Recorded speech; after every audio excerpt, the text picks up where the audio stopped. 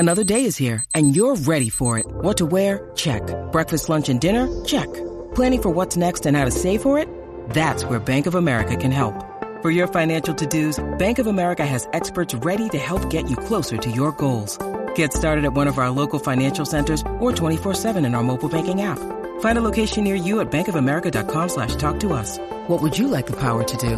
Mobile banking requires downloading the app and is only available for select devices. Message and data rates may apply. Bank of America N.A., member FDIC. When you need mealtime inspiration, it's worth shopping Kroger, where you'll find over 30,000 mouth-watering choices that excite your inner foodie. And no matter what tasty choice you make, you'll enjoy our everyday low prices, plus extra ways to save, like digital coupons worth over $600 each week. You can also save up to $1 off per gallon at the pump with fuel points. More savings and more inspiring flavors make shopping Kroger worth it every time. Kroger, fresh for everyone. Fuel restrictions apply. With Lucky Land Slots, you can get lucky just about anywhere. Dearly beloved, we are gathered here today to... Has anyone seen the bride and groom? Sorry, we're here. We were getting lucky in the limo and we lost track of time. No, Lucky Land Casino, with cash prizes that add up quicker than a guest registry. In that case, I pronounce you lucky. Play for free at LuckyLandSlots.com. Daily bonuses are waiting. No purchase necessary. Void where prohibited by law. 18+. Terms and conditions apply. See website for details.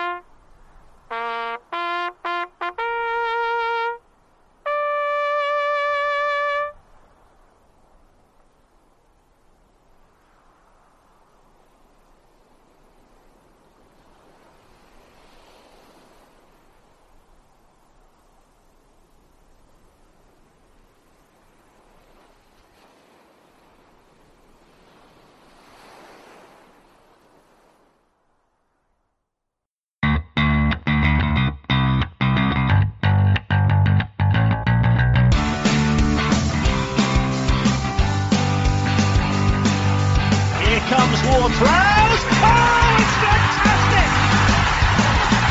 Another moment of genius from James Ward-Prowse to give Southampton the lead. Adjusted his fine ball in the middle. Can he find it?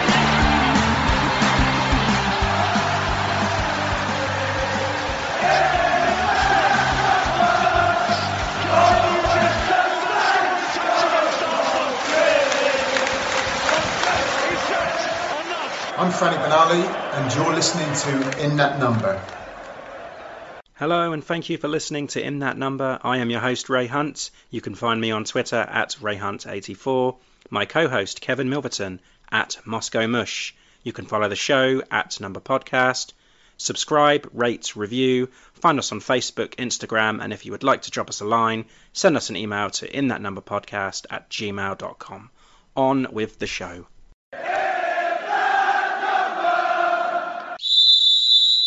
Joining us a little later on, we have Alex and Tom from the Bruised Banana podcast to discuss the trip to Arsenal's Emirates Stadium after the international break. But with me now, I have the pleasure of two cool, calm heads to discuss yesterday's difficult loss to Everton. We have the host of Saints FC podcast, John Bailey. But first, can I introduce you, Kevin, the Moscow Mush Milverton. How are you, Kev? Good evening. I'm all right. All right. Just okay. All right. As my students always say, fine, thanks. That's the only correct answer. Busy week? Yes. Yeah, busy week. I don't know. It's just been not particularly eventful. Yeah. I don't know. don't really have much to say about it. A bit like yesterday's match. But I guess we have to talk about that one though. But yeah. Yeah. How about you? Bonfire night sort of thing. We've had this discussion, haven't we, from last week's show? But wasn't bonfire night on Tuesday just gone? Oh, we don't do it. We went to a firework display on the Saturday for the at the Aegeus Bowl, and then we haven't really done anything since. So yeah, all done and dusted. Did our 2-minute silence today. The kids went to their churches for their like Rainbows and Cubs group. So yeah, all done with that, and now we just have to sit and discuss the result that was yesterday.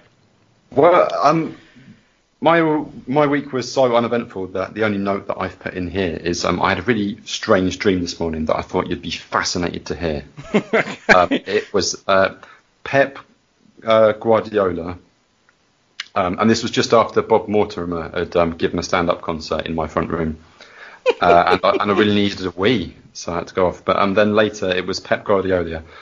He was letting players sleep with his missus to boost morale. And then Jeremy Corbyn compared Boris Johnson to him in Parliament and made a joke that at least he doesn't ask for money to do it. So that was an amusing dream. Fantastic. So we've come to this, have we? We're discussing dreams. Brilliant. Okay. Wow.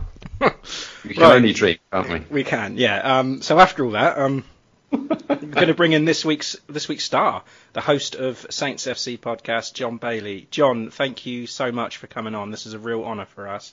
Yeah, well, thank you for having me on. I'm guessing the only reason that you've referred to me as a star because there's nobody else with anything to do with Southampton Football Club who could even possibly have that status this weekend. No, you are the star. I mean, Kev is. I mean, you listen to every episode, don't you? You listen to every single Saints podcast, and yeah, and I've been listening to the Saints FC podcast, more or less since you started. I loved all of the interview episodes you did. So yeah, it's great to have a very, very familiar voice on the show today. Yeah, and actually now this completes the full set for us, doesn't it, of Saints podcast? So we've had them all on.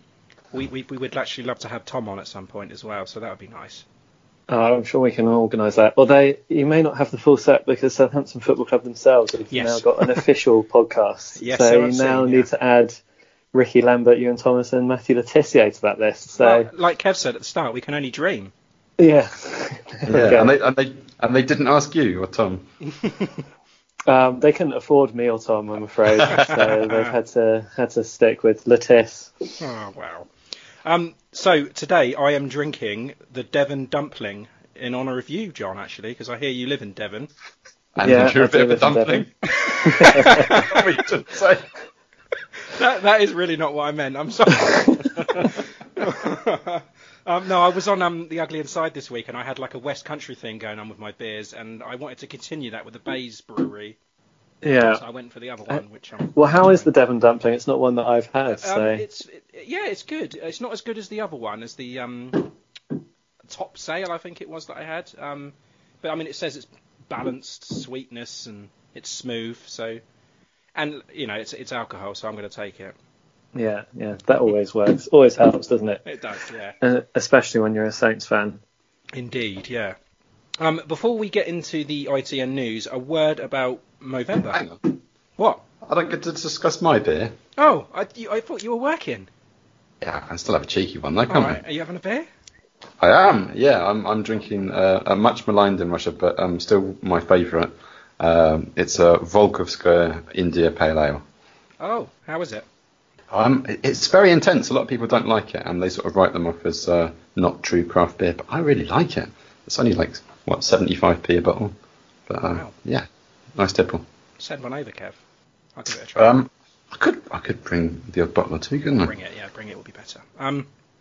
Anyway. Sorry, Movember. Yes, a word about Movember. As some of you are aware, me and a few others are growing our mows for Movember, attempting to raise awareness for men's health on a global scale. Please, please, please help us by visiting uk.movember.com. Visit the Ugly Inside's Mo space. I have a link pinned to my Twitter at RateHunt84 if you could follow that. And you guys have like magnificent facial hair. So do you have any tips for me? Well, I don't know. I always feel like a bit of a fraud when it comes to Movember because obviously I've had the moustache I think for like 12 years now or something. Oh wow! Wow. So yeah, it's kind of cheating. And I think I had a beard before, so I went from beard to moustache. So I never grew it from scratch like that. Yeah, it's difficult for me because I've never actually just grown the mo, I am struggling with it. For tips on how to grow a moustache on top of a beard, George V style. Is that for me or for? That's definitely not for me, John. Yeah, you're the moustache expert here. I don't know. I think you start off with a full beard and then you trim back to whatever design that you want. That's the easiest. It's the easiest to start with a full canvas. But once you've shaved something off, it's gone. You've got to then like work it all back.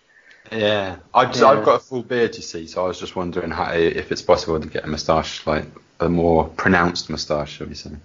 Yeah, I think so. I mean, I also do sell moustache wax as well. But if you give me your address at the end of the podcast, I'll send you a pot. That would be free of charge, and oh, nice. Yeah, that should stiffen up your mo. That's brilliant. I want to see the pictures as well. That'd be brilliant. It's a good slogan as well. Stiffen up.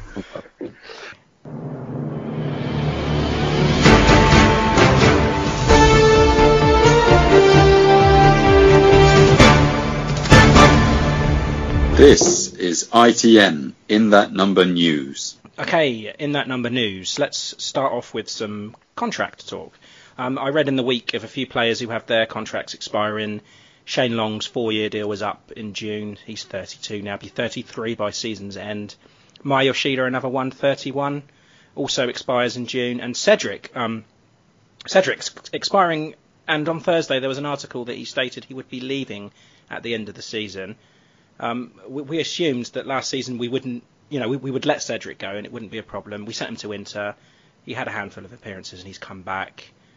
And Valerie hasn't been doing great this season. Are we feeling that Cedric needs to stay? I mean, I guess all this was before his performance yesterday. I don't think he needs to stay.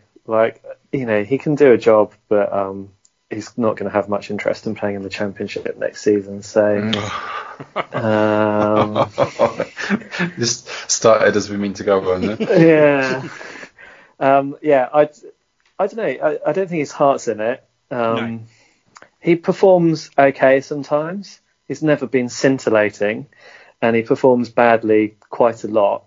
He doesn't look like he cares, and Valerie blows hot and cold, but he's young, so you can excuse that to an extent. And when Valerie's looking good, he looks better than Cedric's ever looked, in my opinion. No, that's a good point. I mean, before yesterday's game, I was thinking, is this just a way for him to angle a new deal? Thinking that he's going to say that he wants to leave, and then, maybe Saints will pipe up and say, right, we'll give him a new deal. I think he was angling, but not for a Saints new deal. I think he's angling for suitors. Well, he hasn't done himself any favours after yesterday's performance, that's for sure. No, it is quite weird, isn't it? But, yesterday wasn't a televised game on Sky, and I think, you look at some of our players and they do seem to perform well. They seem to raise their games against certain opposition. And Kev, what about you? I mean, are you expecting Shane Long to go? Are you expecting Yoshida to, add another year? I think of all of them, we maybe want to hang on to Yoshida as a more experienced centre back, but I mean he's not perfect there in that defence, is he? And we've seen him where he's been on the bench for the last couple of games, so it's difficult to say that he has a future at Saints. Cedric, I think if you're right about him fishing for a new deal, I think the Saints might call his bluff on that one. Let him go. Shane Long, as much as I love him, I think there's not much he can offer now. He's getting on. He'll be 33 by the end of the season. It's amazing the energy he's got for a 32-year-old, but still, I don't see a future for him either. And this is a kind of a passive way for Saints to shift a few players off the books, I think. Because there's not many other ways that we can get rid of them, is there? No, just let their contracts expire and that's it, and then we're done with them. The hunt for a new director of football is, still underway. There was reports in the week that Preston's Joe Savage was coming, but again, the club has now rubbished this. Did you hear about this? It's kind of a non-news story by now, isn't it? It's there were rumours and then they've been quashed. Yeah, it's been and gone. I think the latest rumour, or it's not so much a rumour, but they've been saying that Steve Walsh and Martin Glover have been working together for Southampton in the scouting side of things. So, if you're unfamiliar with who Walsh is, he was the guy who was at Leicester City when they scouted Kante, Vardy, Mahrez, etc., which were their title-winning side. So he said that he's doing some scouting work for Southampton. So I don't know if that's maybe a little bit of a, maybe he's been doing some scouting with a view to going on to a bigger role. I'm not too sure. No, I haven't heard this. This is good. Yeah. So watch this space. But this rumour will be quashed by tomorrow or by the time the listeners get this, and they'll be saying, "Well, what's John going on about? This is all nonsense." So, I don't know. It's hard to really know what's going to come out of the club. But, one thing the club does seem to be quite good at doing is keeping things under wraps until they get revealed. So, there's only certain sources that I trust with Southampton. If you see something in the Telegraph, it's normally going to come true because they seem to leak stuff to the Telegraph all the time. Oh. Interesting. Something else I want to talk about as well. Angus Gunn's form and McCarthy's mistakes. Sort of mistakes against Man City. Goalkeepers have been the main talking point for about every Saints fan in recent weeks. But I want to chat about Fraser Forster. He seems to be settling in nicely at Celtic. Established himself as a key player, and I've heard fans saying that okay, he's playing in the SPL and the quality is lacking from the Premier League. But in fact, arguably his best performance came in Europe against Lazio. But did we give up on him too early? Because it looks like he feels welcome by Neil Lennon. Maybe it was just us not giving him that confidence. Yeah, there is something about Southampton and confidence, and there's some sort of kind of stinking cloud hanging over the club at the moment.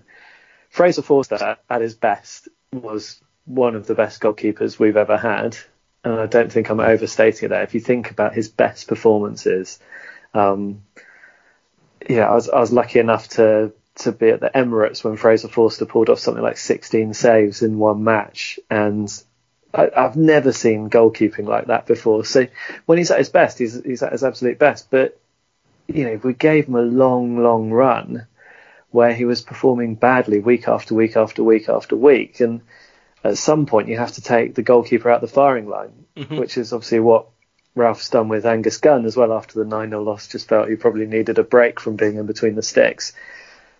I mean, if Fraser Forster does really well at Celtic this season and comes back to Saints and performs well, then that's great. But I imagine he's probably going to want to stay there. Too right he is, yeah. He'll have good memories from this previous stint at Celtic. But Elway Newsey is also banging them in for Celtic. You could bang him in for Celtic though, Kev. Sorry, no disrespect.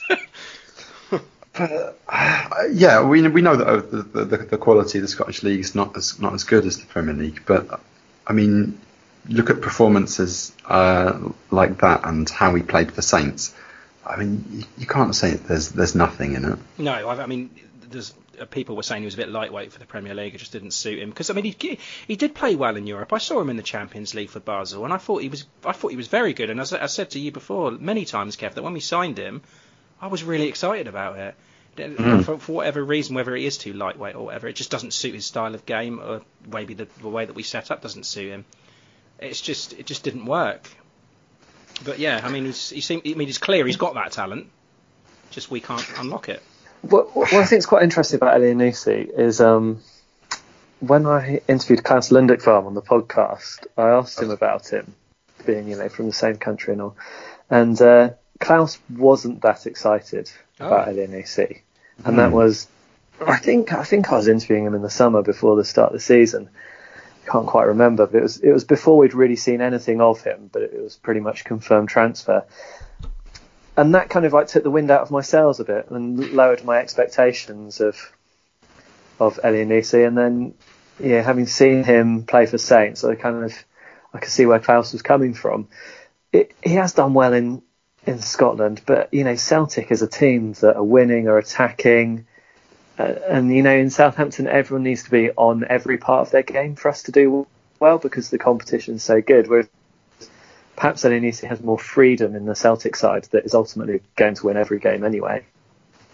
Yeah. I don't know. I think there's many. You can look good in a good side, I think. And he's been doing well. There's no doubt about it. But whether it would actually ever work at Saints, I'm not too sure. You kind of talked about this on your podcast. By the way, that Klaus Lindeck podcast is probably the best Saints podcast I've ever heard. It's like really, really, personal and touching and just great. But yeah, our loanees. Is there anyone worth expecting back in January? I mean, because I don't really believe anyone that says that we can get someone in January to solve the crisis. So maybe looking at the loanees is an option. I'd probably bring in some of the young guys that have shown potential in the past and have put some good performances in the first team in the past. If you think like Everton, who are our opponents yesterday, and when we beat them at home, was it 2 seasons ago? Josh Sims just caused absolute chaos against Everton, and he's continued to do that in most of his appearances for Southampton. He just causes chaos, which is great, and so I'd be looking forward to seeing him come back from the MLS. Apparently, the Red Bull New York play in a similar way to how Ralph wants to play. So I think that's potentially one to bring back. And, could we do worse than giving Harrison Reed another try in the centre of midfield? I mean, good point, yeah. I don't think Højbjerg's been particularly great this season, and James Ward-Prowse hasn't been wonderful. And I mean, I even heard people screaming out for Lamina to come back, just a more forward-thinking midfielder. I wanted to ask, yeah. I mean, we've got Slattery there, who's not being given a chance, and similar position, similar calibre. I'm with John though. I was really disappointed when Sims went, because I even said that to you on the show. I said that one's a bit of a shock, because it kind of like fits the Ralph ethos in a way, like a young player that's willing to prove himself, and he does put in a shift. Very energetic player. So I was really disappointed to see him go. So who knows? Maybe we could get him back. I mean, you do wonder what these guys are doing in training, don't you? Because you look at the performances of the first team, which have been so dreadful, so gutless, so many of them. And then you think, well, you've seen kind of like Josh Sims play well, you've seen Harrison Reed play well, you've seen kind of Callum Slattery play well, and you just think, well, what on earth are they doing wrong? Why are they not even getting a look in? Yeah, we've got nothing to lose. Like game after game, we say that why has he chosen this player for this position? Maybe there's something in training that we don't see, but it never translates on the pitch. So it is a big mystery how Ralph's making these decisions. Yeah, Kev, you got any more news? Under 23 manager Radi Jaidi, he's going on a 12-month secondment to become a coach of a USL team, Hartford Athletic. Yeah, that's a shame. And assistant David Bojack Horseman will be taken over on an interim basis. I couldn't not do it. Yeah, well done. And I just want to say about Francis Benali becoming the official club ambassador as well. So, well done, Franny. Yeah, long time coming.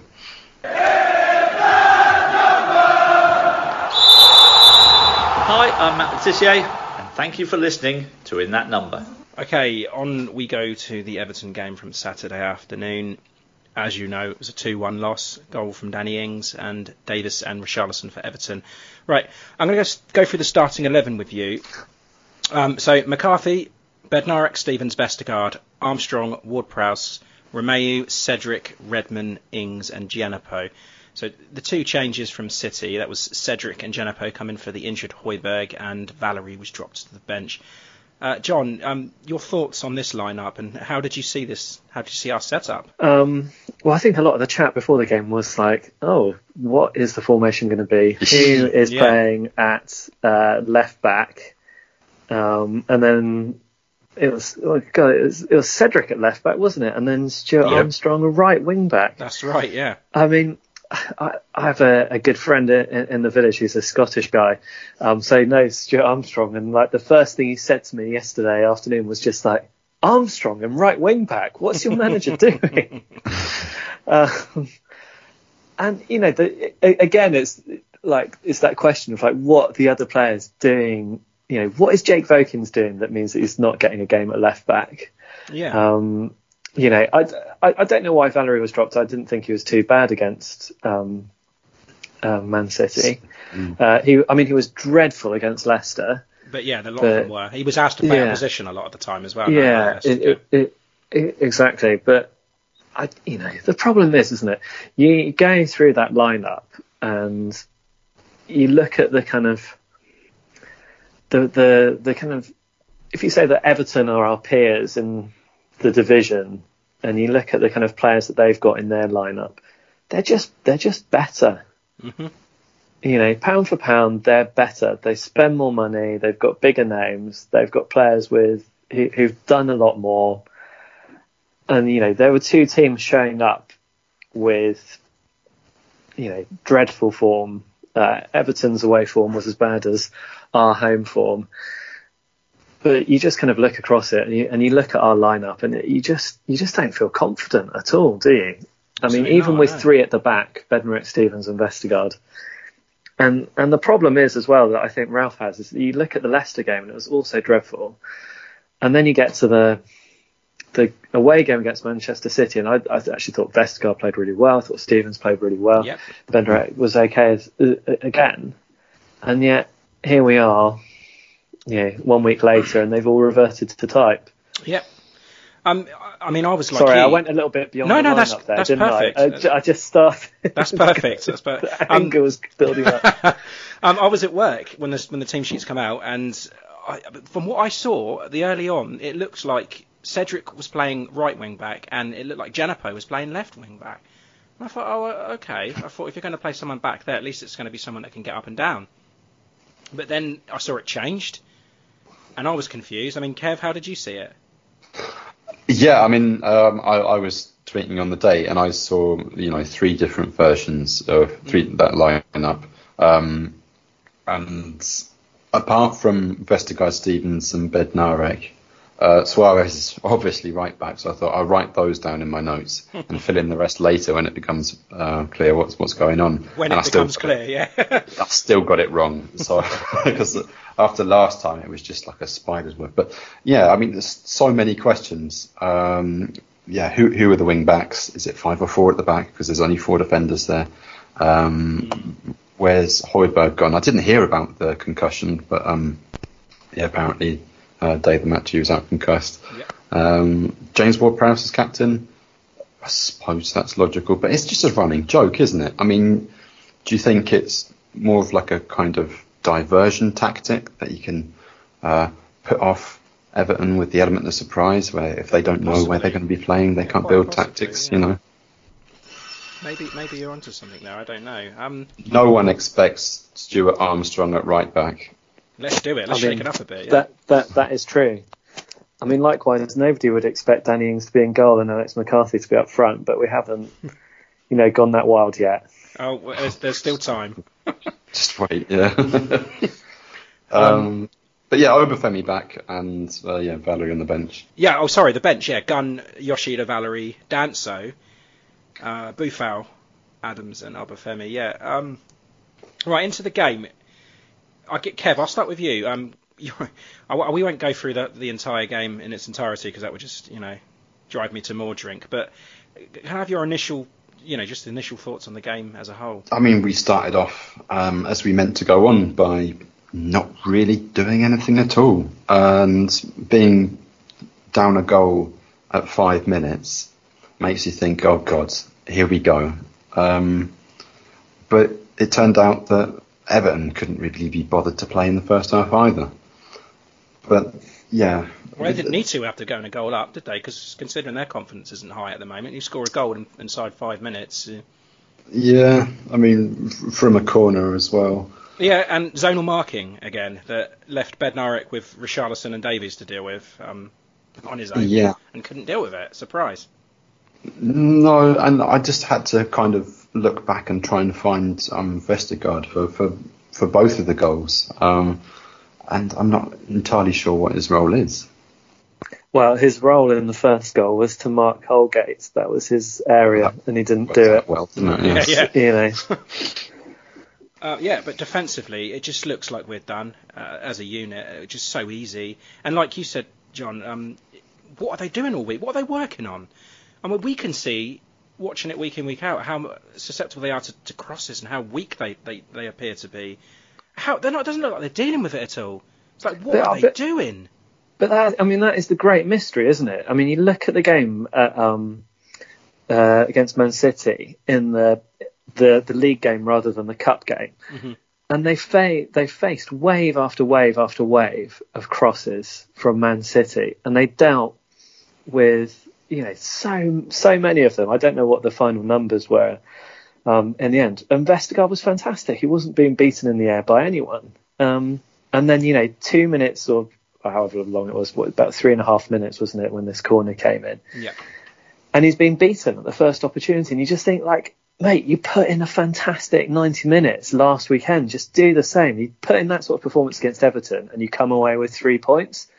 What is the point in playing that well against Man City if you don't play that well in the games where you've actually got a chance of winning? I think it's got to be a mentality thing, hasn't it? Like, you go into the City game as damage limitation, just sit back, hold on, and try not to concede. But in this Everton game, I don't know, maybe they just saw them as easy prey to catch on the counter-attack. Let's drop our guard a little bit. We don't have to be as switched on as we were against City. I don't know. I can't explain it. I do think there is a problem with St Mary's, and I think there's a problem with the fact that actually Saints look better when they are kind of in a defensive mode, with the idea of making kind of like quick counterattacks or kind of pressing, breaking up attacking play. But you can't set up like that at home because the fans just won't accept it. But it's getting to the point now where I think it's difficult, isn't it? Because like if you go to the ground, if you go to St Mary's, you want to. If you were going yesterday at 3:00, you're expecting the players to kind of like the moment the whistle blows that they're going for it, they're going to charge out and they're going to put everything on the line. But actually, the best thing for us would be to kind of have like 2 rows of 5 players, be really, really tight, and then slowly let your confidence build and try and break up the opposition play and try and score, nick odd goals. But it's hard to do that at home, isn't it? The fans don't expect that sort of football. Maybe it's going to be a blessing that our next game is Arsenal away, where we can set up like that and we can kind of work our way into the game. Just remembering that first half, and it was dire, wasn't it? I mean, there was absolutely nothing offered, nil points. No shots across the board. Yeah, no corners. And it started to show as well, didn't it? Because at the halftime whistle went, the boos are all ringing around St Mary's. I mean, we got 47% of possession and did nothing with it at all. To me, 2 touches in the box. 2 touches in the box. To me, that shows if you've got the possession, you've got a lot of the ball. Well, I say a lot, but they didn't have as much as Everton, sure. But doesn't that say that you cannot do anything with it? There's a lack of creativity in the middle of the park. There's a problem that we've got getting the ball to Ings.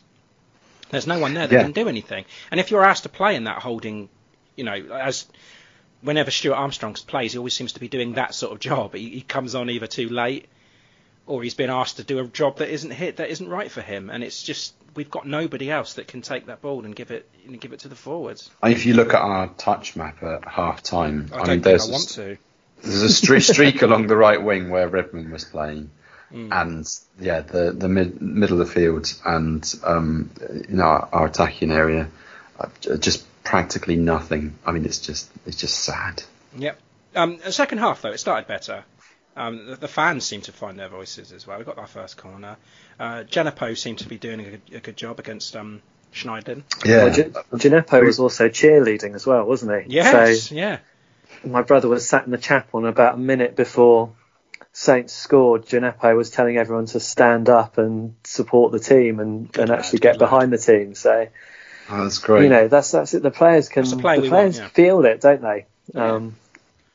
And Boufal came on and just about to say Boufal extra spark, replacing Cedric, who just didn't look like he wanted to be there. His head's not here anymore. Fine. But yeah, like you say, Kev, he changed it. And when Boufal made that long shot in the first couple of minutes of the second half, just loved the crowd shouting like, "We've had a shot." Something to sing about. I know it's difficult in this manner to talk about the positives, but you kind of like have to hunt for them. But Boufal was probably that, and that piece of work down the right was excellent. But that's what it's going to take, isn't it? Individual brilliance, and then obviously Ings was there with the tap in, but that's the way that we can see our goals coming from. It's just going to be something individual from Redmond, Genepo, or Boufal. It's not going to be enough, though, is it? It's not. No. We need to be able to get goals from elsewhere. We need to turn some of the James Ward-Prowse free kicks into goals, whether that's people actually heading them into the back of the net or not. And earlier on in the season, Danny Ings was causing a lot of problems for goalkeepers and central defenders. Nicked a goal against Tottenham from a goalkeeping mistake. Yep. Get one against Man United as well, like that. Or no, it was Liverpool, wasn't it? Wolves, he got one against as well with and Wolves as well. Yeah. So that's an area that we can get goals, but it needs to be more than just the individual brilliance, doesn't it? I mean, correct me if I'm wrong, but were we playing with two strikers at the start of the season? Wasn't Ings and Adams playing? And Adams, he was working really, really hard, and I felt like he was going to get his goal, and then he come out for a rest and haven't seen him since. No, it's a long rest. Been a very long rest, hasn't it? Yeah. I wanted your opinion, actually, guys, on the Yerry Mina pull or shove down on Genepo in the box. Was that a penalty? Obviously, clearly, I'm reaching. Yeah. Do you think it was a penalty? Yeah. He pushes him in the box. I mean, the commentator said at the time that if that happens outside the box, that's a free kick. I think what's the point of VAR if you're not going to deal with that sort of thing? Do you know what I mean? It's like, I guess kind of once the referee's decided it's not going to be a penalty, they're not going to overrule under the current iteration of VAR. But the whole idea that if that happens outside the box, it's a foul, then by default, if it happens inside the box, it should be a foul and therefore a penalty. And VAR is supposed to take these grey areas out. But I mean, VAR's been good for us in the overall, so I'm not complaining too much. But it would have been nice to have got that one. It certainly would have done. Yeah, that could have changed the game. Like be 2-1 up there and lost it 3-2 in the end instead. Or they could have set up like they did against City, and and been a little bit more, blocking machines as they were. A little bit more to talk about in that game, positive wise. We had that free kick on the edge of the box, but that all come from Genepo being a pest. Yep. So that was a spark. That was something that we're going to need. It was a good free kick from Ward-Prowse as well, and it was a good save. But the second Everton goal. I mean, Richarlison, his first goal in 8 Premier League games, and it just fucking had to be against us, didn't it? You just knew it. It always is, isn't it? Yeah. I mean, Christian Benteke is probably rubbing his hands together at the prospect of playing us in a couple of weeks. Yeah, that's sad. Yeah. How did we see the second goal? I mean, it was a decent cross. He picked him out perfectly. It was a decent cross, but was it Gineppo? It was. He was playing in. He was kind back, of like he was coming back at that, and you could see in the way that Gineppo was defending that he's not a left wing back or a left back by any stretch of the imagination. Yeah, I love Gineppo already. So short into his Saints career, he seems so important to us. I just hope he doesn't have any problem with injuries. I mean that's the risk though, isn't it? If you're playing attacking players in those positions where they've also got defensive responsibilities, sometimes you get defending. I mean, it wasn't like atrocious defending, but he didn't do what a decent left back would have done, and it would have made the cross a lot more difficult if he was an experienced left back, I think. Sure. And as usual, Kev, the subs came too late. I saw your tweet. Yeah. Adams and Obafemi brought on, essentially on a lost cause. And, as soon as we did that, I think Everton responded with, they took Richarlison off and put Michael Keane on. So chicken mates. Exactly, yeah. I saw you tweet, so you must have been pretty angry with that. Oh, yeah, I was livid as usual. 80 minutes. Okay, he made a half-time sub, but, we're getting back into the game. We need to push and try and get that 3 points. The crowd will be totally behind this if Adams was there for half an hour terrorising the Everton defence. But no, just pure frustration again. Yeah. And like I say, that was it, 2-1. I'm going to take a look at the stats quickly, as we touched on before. The possession, 47 to 52. Like I said, yeah, it just goes to show. For the referee. Sorry? 1% for the referee. And 1% for the referee, yeah. It just goes to show that, we're pretty clueless with the ball. And all that possession and the shot count, I think we had 4 shots. So, 4 shots to their 24. That's poor. Yeah. 3 on target, and we've mentioned all of them, haven't we? The James Ward-Prowse free kick, Boufal's long shot, and the goal, and that's it. And the key passes was a stat that I was like, my eyes were a bit wide on. 2 key passes to their 17, 5 corners to 9. It's that dark feeling again, isn't it? It's 1 point from the opening 6 home games is not good enough. Lost 4 home games in a row for the first time at St Mary's. It's relegation form. It's our worst ever start to a season at home, isn't it? Yep. Watford managed to win at Norwich on Friday night, and that pushed them above us. So we're now 19th, 8 points, and we're 3 points off of Villa and 6 behind Newcastle and Everton. And if Villa win today, God, we're in deep trouble already. Let's say we conceded the most goals in the top flight since 1930-31. It's horrible. Sorry, this is really bad, isn't it? I'm just here sobbing, actually. And it's not your son this time. Yeah. If I can try and end on a positive. Okay, you can try. Okay, so depending on how today's results go, this might be different. But we've played all but 2 of the top half teams. And those 2 teams are Arsenal and Palace. Arsenal we're playing next. And in the bottom half, there's only 4 teams we've played: Spurs, Everton, United and Wolves. And Spurs and United you'd think of as more top half teams, surely. So we do have a lot of, dare I say, weaker opposition coming up. But we thought that about Everton. After the loss to City, we were like, okay, let's just take let's just take Everton as our true gauge. Let's just see where we are after that. I agree with you there. I think Everton was the start of a run of, I think it's 6 very, very important games where, other than Arsenal, the other 5 teams are all teams that are in and around us, down in the relegation position. So, we're 1 out of 6 of those fixtures. There we go. We've got another 5 to go. And I think after that, you'll probably know whether Southampton are going to get relegated or not, I suspect. Completely agree with you. John, can I have your man of the match, if it matters? A Southampton man of the match? If you would, yeah. if you possibly can. I think it's got to be Boufal, I think, because he was the only real spark. Although, a little nod to Gineppo for trying to get the chapel stand to chant. I think, that's admirable. Oh yeah, absolutely. Kevin? I'm gonna have to say the same. So, I've got down here my man of the match is Ings, because I always like to look at the match as a whole. But I'm pretty sure we can discount the whole of the first half. So I'm going to give it to Boufal as well. You could give it to Boufal, providing that spark, the assist and the goal as well. But I'm going to give it to Danny just to be different. He was all over the place, and I am. I'm a big fan of Danny.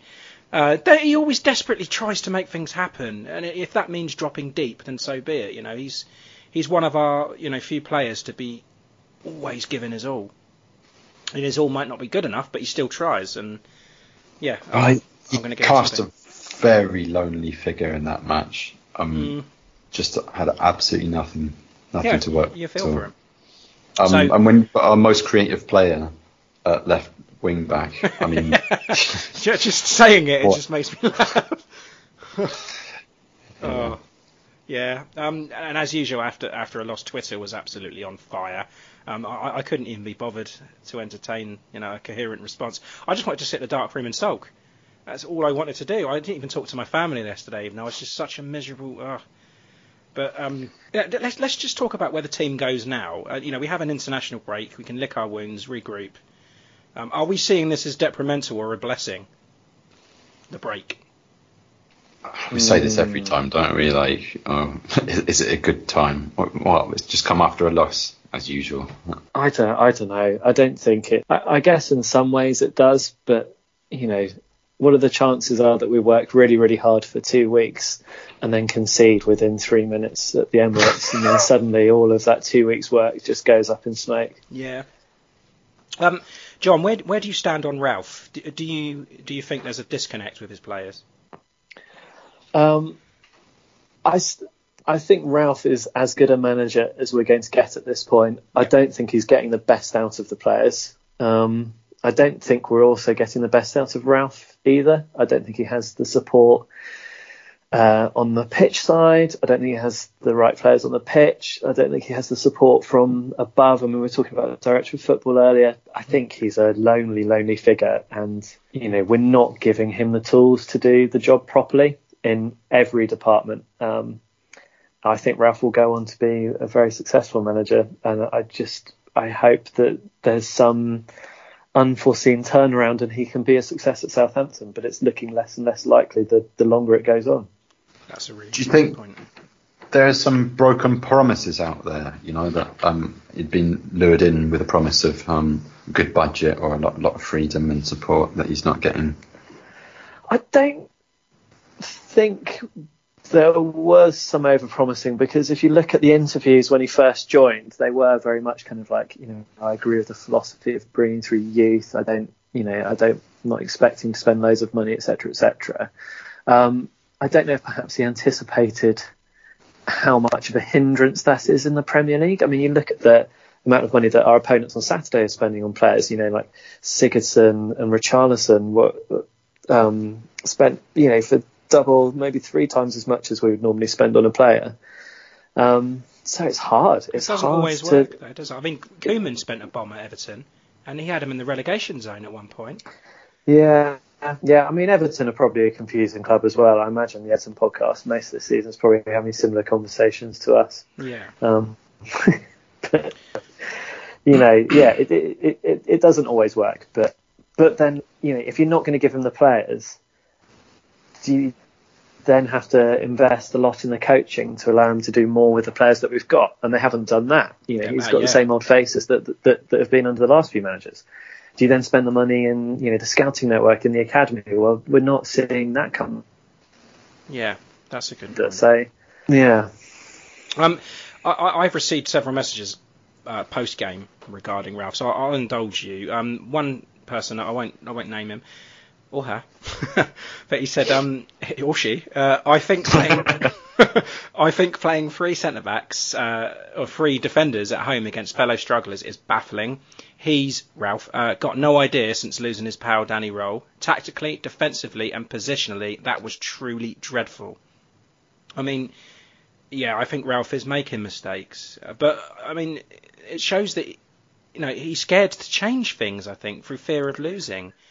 He's lacking confidence just as much as the players. And I think in August, would he have made these changes, earlier? He probably would have done. I mean, like substitution-wise.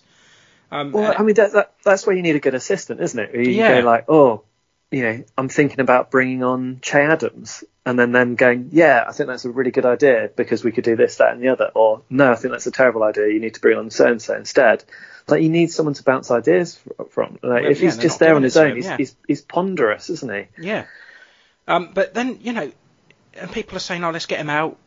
Actually, do you know what? From what I've read, that's the thing. There's a lot of people that I think the majority of people want him in still, and I'm very pleased with that. But like I said, if we sack him, then what? What's the plan? Knowing this club, we'll probably get Pellegrino back because he's looking for a job. Big Sam. No, shut up about Big Sam. You know, and another message that I received was like, we play a right back at left back, a central attacking midfielder at right back, leave a right back on the bench, then take off Cedric and play a left-sided attacking midfielder at left back. 5 at the back versus relegation candidate with 2 utterly clueless and ineffective players in the squad. Yeah. I mean, it's hard to argue against these tweets, isn't it? Because it's true, and we all know it's true, and it's sad and painful to hear. But like you say, we need someone to bounce the ideas off. Yeah. I don't think Ralph is a bad manager. Absolutely I not. do think he is going through a very, very difficult time, and he is not coping particularly well. But I think we need to rally around him and support him. Absolutely, yeah. Because I don't think we're going to get anyone else better at this point. No, and we as a podcast, Kev, I'm going to speak for you here. We are totally 100% behind Ralph Hasenhüttl. Yeah. Yep. That was an unconvincing 100%. Yeah. Satellite delay, I think. Okay, thanks for that, Kev. Okay, but we do need to try and stay positive. We can turn this around. It's still early November, and as you say, we've got some games coming up that we can win. In the second half yesterday, we showed some fight, albeit a little bit. We gave it to them, even though we were virtually down on every single stat. And pick up one win, and that can change everything. So. Well, it can't, can it? We need to pick up 2 wins to get out the relegation zone. Well, that's true. But I meant as in terms of confidence. Mentally, yeah. Yes. And then we can, It'll improve my mood for a week, certainly. Yeah, exactly. I mean, yeah, if we can beat Watford, we can beat Norwich. We're fixture watching again, yeah. I mean, if we do beat Watford, that's a big one, because, I mean, they've just come off a win as well, haven't they? Watford been written off, and they've managed to resurrect their season with that win. So, yeah, why can't we? Well, I said it I was on the Ugly Insides build-up show, and I said I can see us losing to Watford, actually. I could see that being their first win, so I'm glad that they've done that now, in some ways. Yeah. So it's not going to be... So you're already wrong. That's good. Right, okay. Are we ready for the quiz? Yeah, go on. Let's stop talking about the football, because it's... Yeah, excellent. Okay, right. Question number 1. Saints won the Johnson Smith Trophy back in 2010, beating Carlisle 4-1 in the final. But who did we beat in the semi-finals, or the area final? I want to say Norwich, but I think I'm wrong. It was MK Dons. Oh, that was it. Yeah, I remember now. Okay, second question. Who won our Player of the Year in 2017-2018?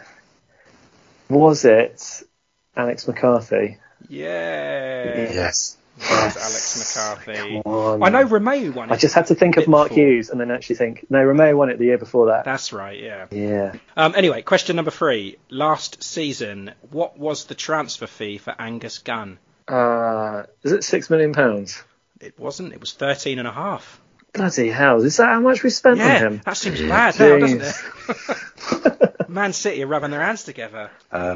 Slightly easy one here. So, I name the teams, you name the player. So, Burnley, Saints, West Brom, Burnley. Jay Rodriguez. Yeah. 2 points. Right, okay. So, anyway, who am I? This is for 3 points. Born in Hungerford, Berkshire, in July 1989. Charlie Austin. Oh, straight in there. Well done. 3 points. Yep. Damn it, I had a load of clues written. I didn't even need to go and find the other ones, did I? I didn't think you would, because if I got that one just by looking at it, I was like, okay, yes, that's jazzy, isn't it? Can't fit anywhere else. But yeah, well done. So that was 5 points. Yeah, that's good. That's quite high on the leaderboard, actually. Yeah, it's only actually one behind the leader, isn't it? Freddie. Yeah, Freddie in the lead with 6. Yeah. Expected, I think, for Freddie to be top of that sort of thing. So joint second. Good. All right. I haven't totally shamed myself. I was quite lucky with the Charlie Austin one. Okay. 4 questions. Kev, do you want to go first? Oh, right. Okay.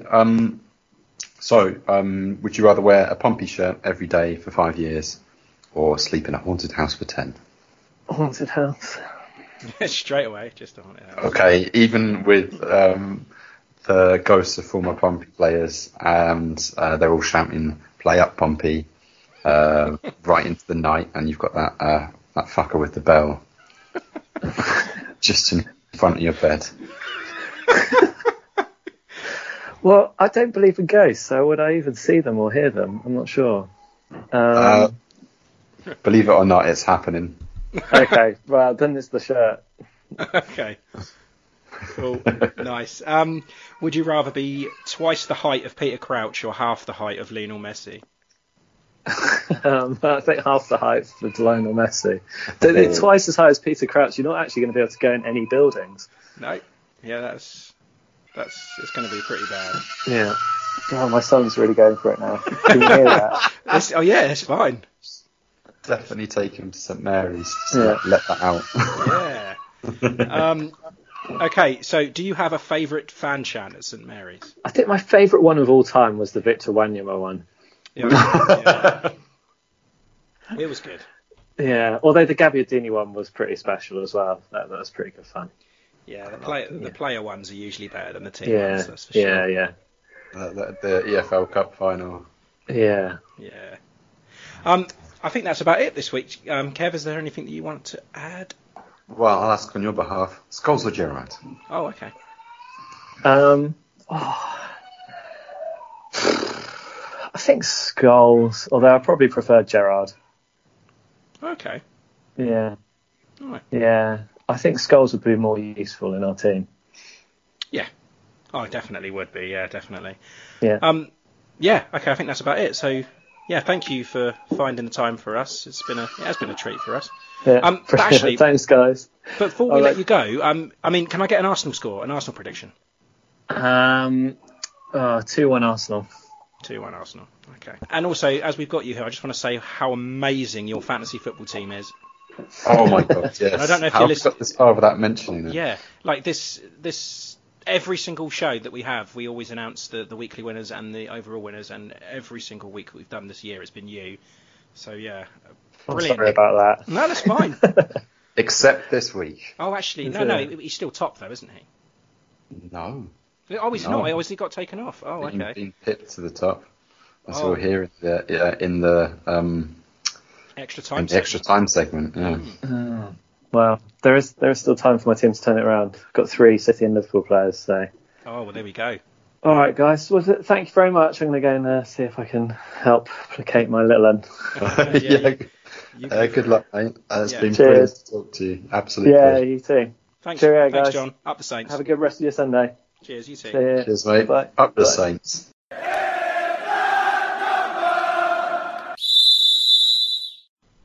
Joining us now, we have a double treat. We have Tom and Alex from Bruised Banana Podcast to discuss our trip to the Emirates after the international break. So, yeah, welcome, guys. Thanks for joining us. First, let's bring in Tom. Tom, how are you?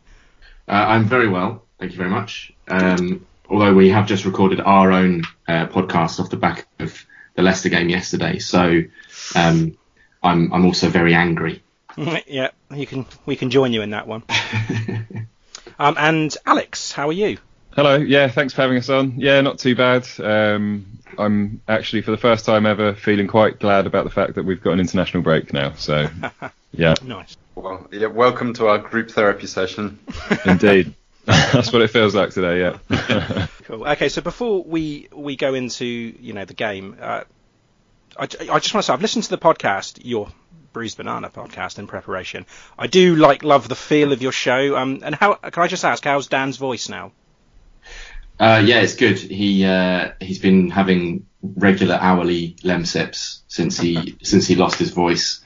I actually quite liked the emotional Phil Mitchell version of Dan, but yeah, unfortunately he has gone back to his normal voice, which is still, an acquired taste, shall we say. But yeah, anyway, great job on the podcast. For our listeners, can you tell us about the Bruised Banana and the origins? Yeah. So we started the Bruised Banana podcast at the beginning of last season. The idea being that we looked at the Arsenal podcast landscape and saw that there were about 60 odd and thought it could use one more. But in all seriousness, we felt like it was a time, obviously a time of great transition within the club as Arsene left after 2 decades in charge, and we kind of wanted to, I guess, chronicle the new Arsenal for ourselves. And then also, when we get together and we talk, we invariably talk a lot about what's going on at the club at the moment, but we always end up going back into nostalgia. So the fact that our podcast is called the Bruised Banana, which is a nod to kit that we had back in the early 90s, which, funnily enough, this season has obviously come back, and Adidas, I like it. I like the kit. Have done their own new version of it. That's evidence of how much we're influencing football, even just a season into our own podcast, that we were able to have that happen. We also wanted to have a nod to that, so we tend to do a lot of going back into the past. Alex is obviously is our historian on the podcast, so he does a lot of kind of dives into kind of Arsenal history and also the history of our opponents. We just wanted it to be kind of, serious but lighthearted at the same time.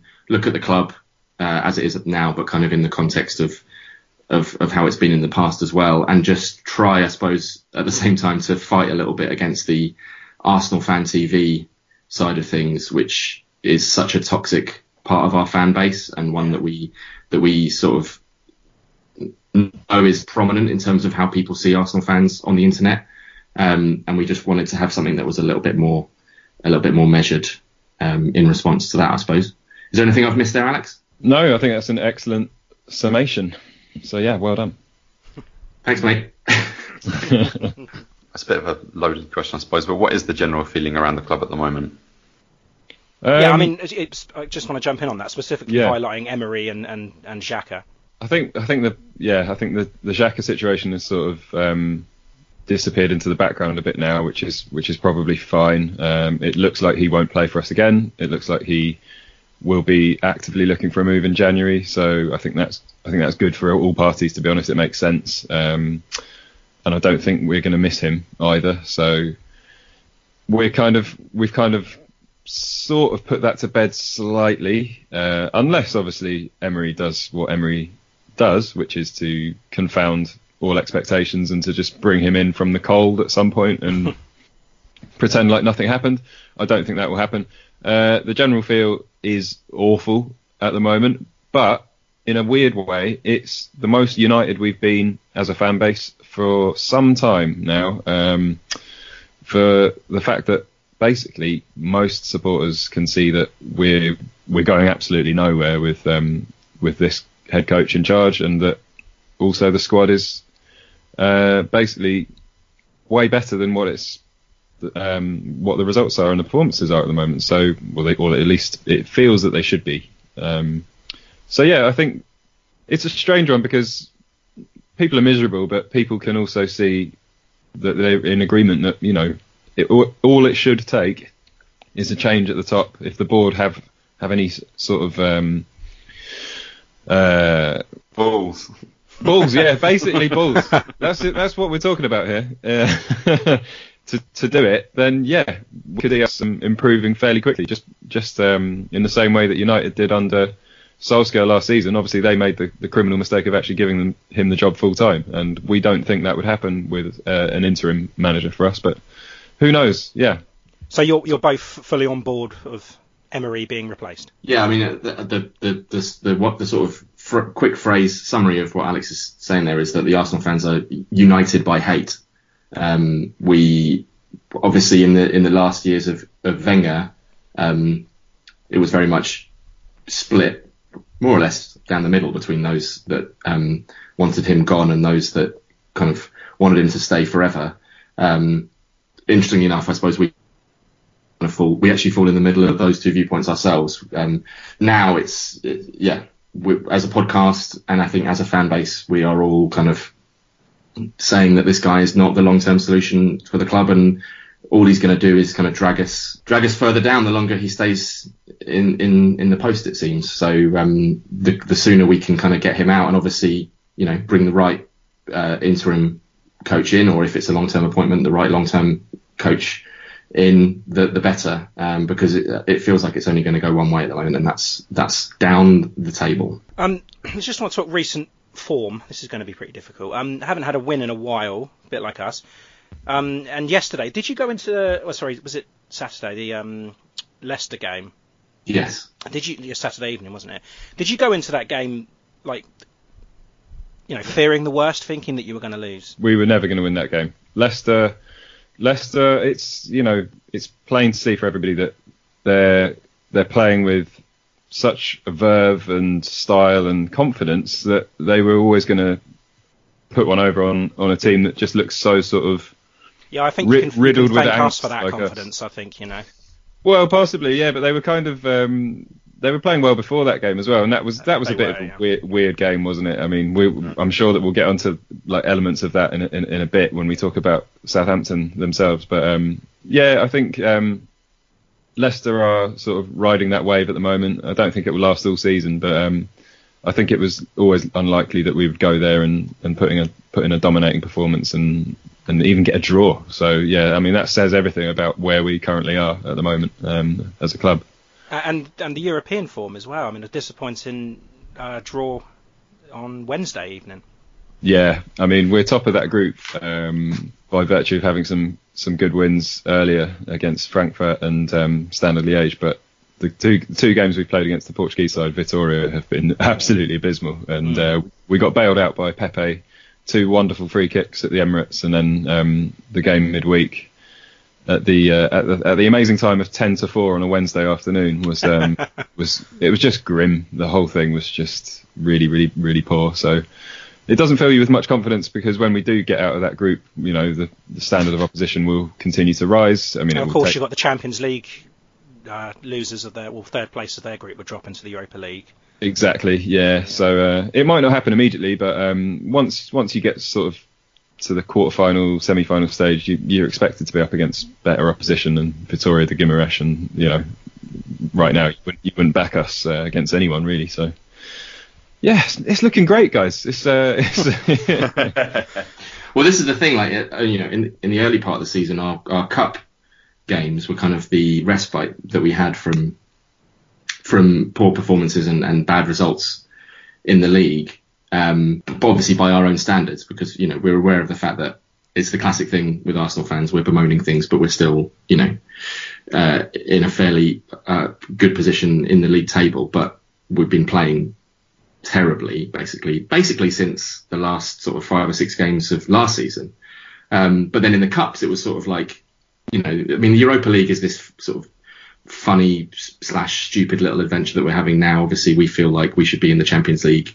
It's just bizarre that we're playing these small sides in Europe, and we're playing them on Wednesday at 10-4. That's just kind of funny. But the cup games were a little bit more fun, a little bit more exciting. Obviously we were playing more of our sort of youth squad players who generally were outperforming the players that are in the senior squad. So a player like Saka, who's now sort of, well, actually, I don't actually know what his current position within the senior squad is, because he hasn't played for the last few games in the league, but he kind of has some good performances in the cups and got brought into the senior squad, which was quite exciting. Obviously, he's a young 18-year-old guy who we're enjoying seeing kind of play well. But now even that seems to have been taken away from us, because we're playing rubbish in Europe as well, and even when we go 4-1 up against Liverpool at Anfield, we end up losing on penalties. So yeah, that was a very entertaining game though. For us. Watching the highlights of that, it's something else. Yeah. I mean, there seems to be a more broader thing in football in general at the moment, that just like games are ridiculous. I mean, you obviously lost 9-0 at home. All right. Yeah, do you remember that happening? Don't worry, you won't be losing 9-0 away. And then obviously the Chelsea Ajax game, which was crazy. I think there was another mad game recently that I feel like I'm forgetting, but like there was Palace. Yeah, so there's it's been like a fortnight of sort of crazy results. And that game against Liverpool. But the stupidest thing about that game is just the fact that clearly Liverpool did not want to win that penalty shootout.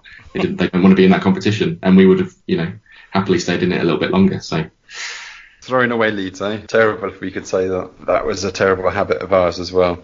Last season, yeah. Oh God, Yeah. Well, this season as well. And this season, yeah, it continues.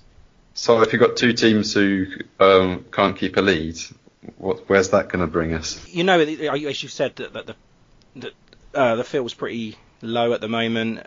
But do you have any like best performers this season? Some that you're actually, considering this is our future. Aubameyang, but he's sort of gone off the boil of late. But yeah, he's our main attacking threat. Obviously, he's the guy that basically gets all the goals. There's pretty much no goals from the rest of the team at the moment. And there's no one else that really, I don't know about you, Tom, but for me that really stands out as having a good season. I actually think Socrates has been our probably most consistent defender, but that's not saying a lot because we've been pretty awful all over the pitch. But yeah, I mean, it's the youngsters really that are giving us the cause for optimism. We look like we've got our best crop for quite some time, and the likes of Saka, who Tom's mentioned. We've got Emile Smith-Rowe, who's not really featured too much this season, but we know he's got a lot of talent. Joe Willock is my favourite.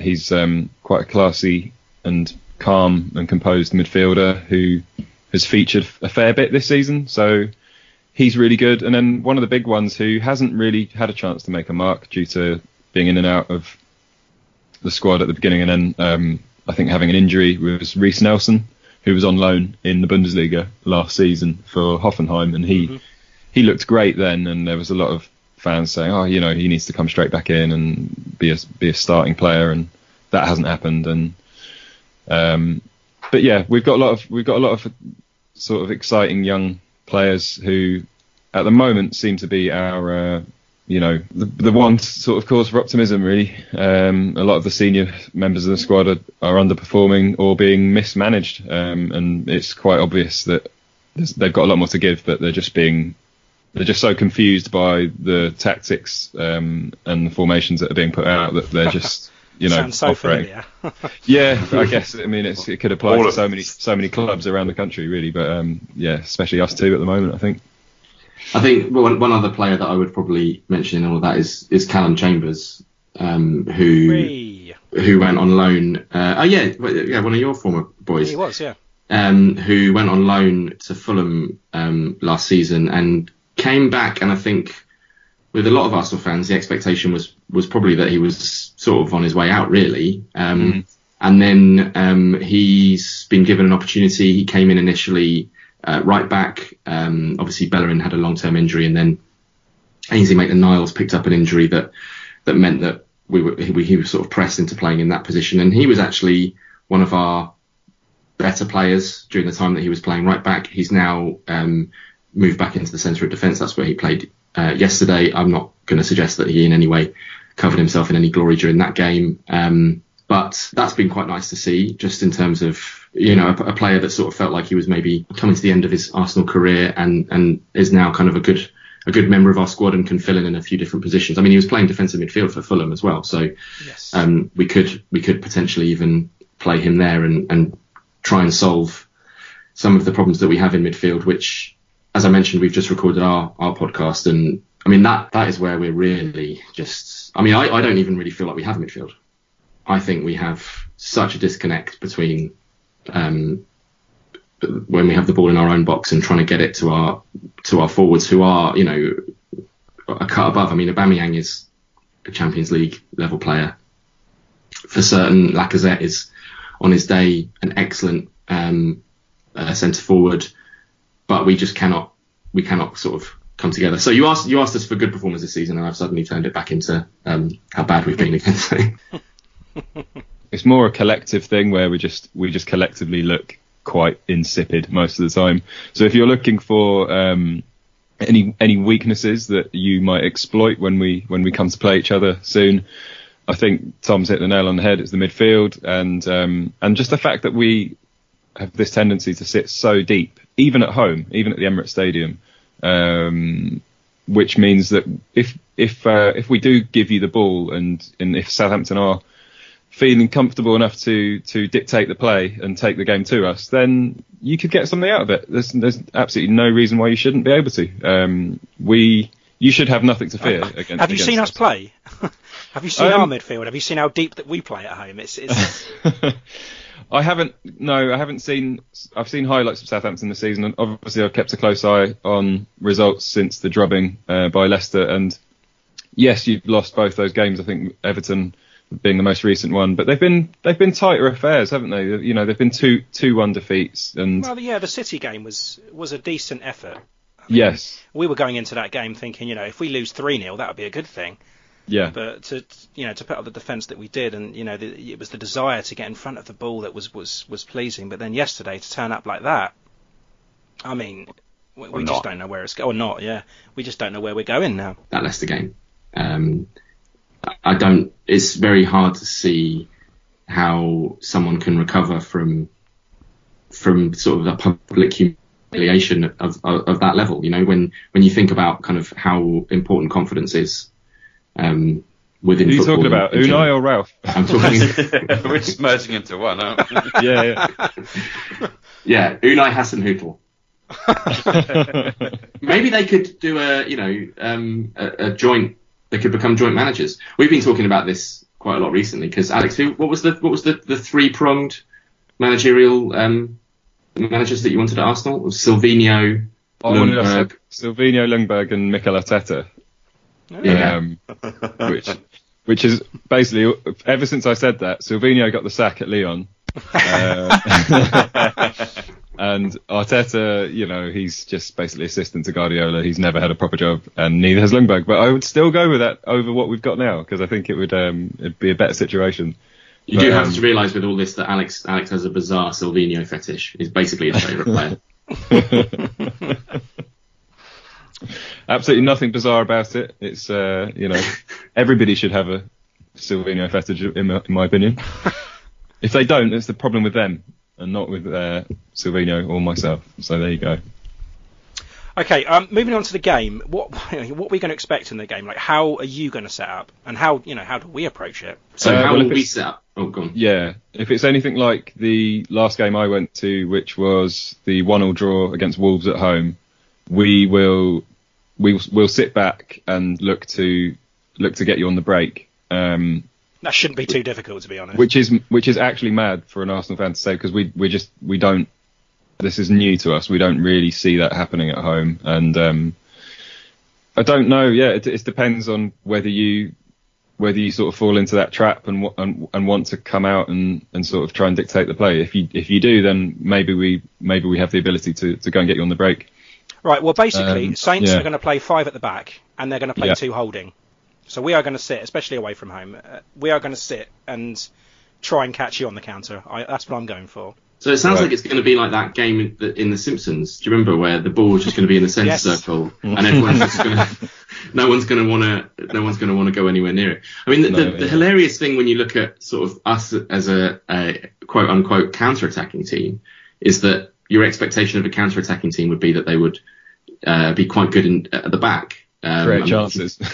Well, yeah, create chances on the counter-attack, but be resolute and strong in defence. I mean, think about something like Atletico Madrid in the sort of the heights that they've reached under Simeone. I mean, how kind of strong they were at the back, how few chances they gave away. We are currently giving away more chances than we have, I think. Well, in the Opta era. I saw a tweet earlier on today saying that that's how many chances we're giving away to our opponents at the moment. So, yeah, I mean, it just doesn't. To my mind, it just beggars belief that we would be looking to play this counter-attacking style when we're unable to kind of keep it tight at the back ourselves. It seems to be an utterly foolhardy way to go about it. I think the other thing is, having myself not seen a huge amount of Southampton this season, my question would be, how able are you to press your opponents as a unit? Because we have this desire from the coach to play out from the back that's still kind of is there lingering from when he tried to do it with Czech last season, and there was one occasion where we almost passed it into the back of our own net. So if the desire is there from your forwards and midfield players to kind of get in our faces when we've got the ball in our own half, then I think you'll be able to kind of get some turnovers and create some chances that way as well. Well, Kev, I mean, you'll back me up on this. At the start of the season, and indeed when Hasenhüttl took over midway through last season, that was our game, wasn't it? It was just all high press. Everyone's pushing forward, but like I say, confidence at the moment. We don't.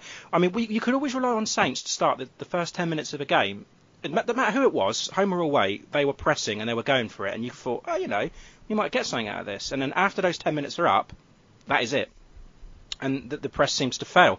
But since we've been going on this drab run, we've been starting games behind all the time, and that can only be Hasenhüttl. His confidence must be zapped. Yeah, I mean the whole team looks completely deflated, and that high press that undid Arsenal, at home last season hasn't been seen at all. Yeah, I mean we're no better at playing out from the back, I would say, than we were then.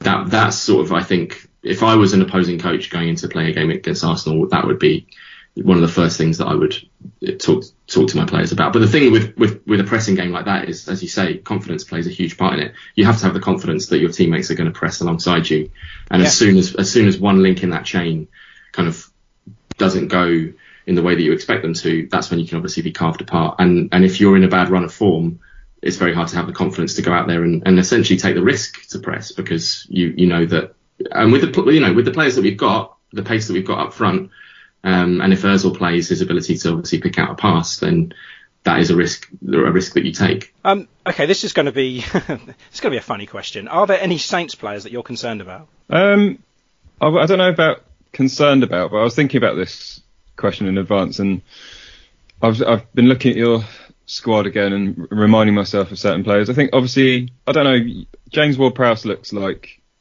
one of your most consistent performers, and if I was to pick anyone from Southampton at the moment that I think could improve Arsenal, he looks like he could be one of those.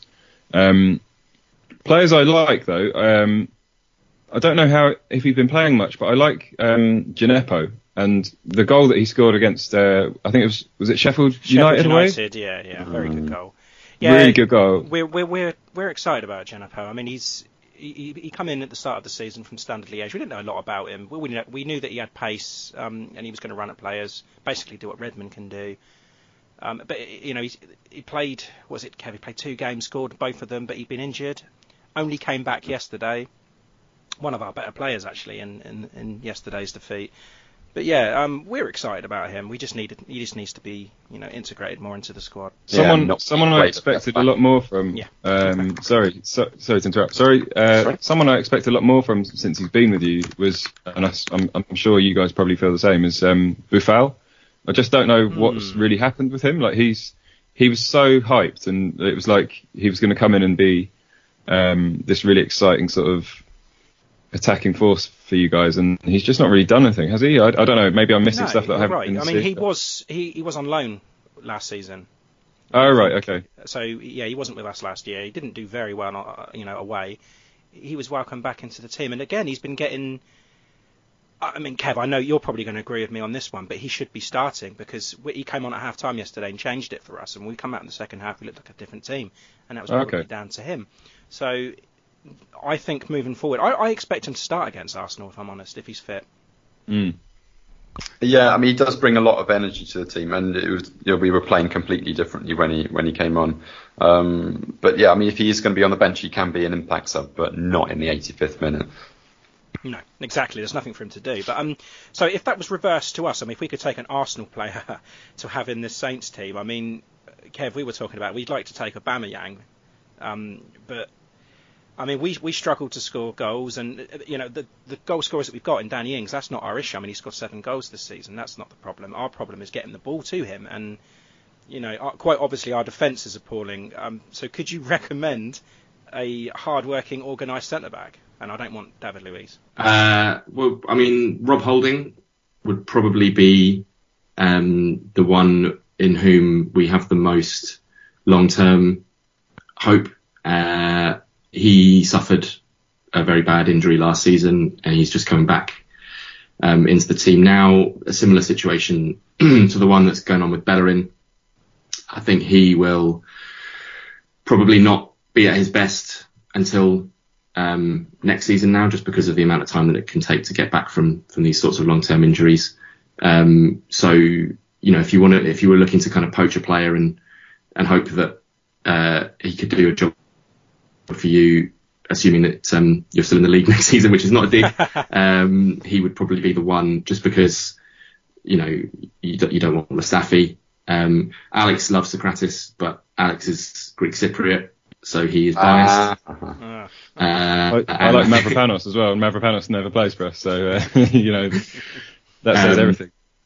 How you doing for left back? Because I think our most exciting defender is Kieran Tierney, who we signed from Celtic in the summer for 25 million. He came to us injured as well, and so is only just sort of making his way back. He's featured in a couple of Premier League games and mostly in Europe and the Carabao Cup, but he's looked great every time, more or less. And he is just a fantastic sort of attacking looking wing back in the mould of what we hope someone like Andy Robertson. And he just looks great. So we're very excited about him, and hopefully he will cement himself as sort of our number 3, and dislodge Kolasinac firmly for the rest of the season. But we'll see what happens with that. I can't believe, Kev, that I've overlooked a left back, because that is the position that we don't really have at the moment. I mean, we got Bertrand. Well, we got Bertrand, but he's suspended. Played it out now. And we sold Matt Targett to Villa, our other left back. Kolasinac is really good if you need someone to defend you from an attack by a knife wielding. Yes. Criminal. He's really good at that. Knitting needle wielding. They released the full video of that. I don't know if you saw it this week. I didn't see the full. No. So I mean, it's not that much longer than the original one, but you do get to see a slightly different angle of the way the guy kind of comes at him with this knitting needle, and it's just so funny the way that Kolasinac, first of all, does not even flinch at all, and then the guy's like tapping him on the arm with this thing, like he's like, "Look, I've got a knife." Kolasinac just does not give a shit, but he's also not a very good defender. I mean, Tierney is Alex is completely right with Tierney. We a few weeks ago were kind of holding out hope that maybe what would happen is that we would be totally transformed when Bellerin and Tierney came back into the team, and that could still happen because, as we've said, they're both coming back from injury. Bellerin played yesterday, and there were definite signs of rustiness there, especially defensively. But the position of fullback in football these days is so crucial. And you look at a team like Liverpool, who are obviously two brilliant fullbacks. Yeah, cream of the crop. And I mean, I think Trent Alexander-Arnold is probably in a league of his own, because he's a fullback who could basically, I think, play central midfield and be as important to the game. He seems to have so many kind of creative attributes. But I mean, I suppose in our most optimistic of moments, we would think that once those two guys come back and are fully fit and firing, then maybe we can start to play a little bit better. I wanted to just quickly say one thing that I'm frightened of from Southampton. Okay, I'm intrigued. And that is the kit that you'll be wearing when you come to the Emirates, which I'm assuming is your grey and yellow away kit, and I think is one of the worst football kits I've ever seen in my entire life. Oh, really? Second only to your home kit. Yeah. Do you know what? I'm not a fan. No one's a fan of the home kit, but I actually quite liked that away shirt. I thought it was okay. But we've got a third one, which is all white. That's not bad. Was the home shirt released before the away shirt? No, they're all released together. But you saw the home shirt first? Yes. Basically, the point I'm trying to make is you saw the abomination that was the home shirt, and therefore that's the only reason why you feel slightly warm towards the away shirt, just because you weren't looking at the home shirt anymore. Yeah, possibly. This sponsor, LD Sports, what is this?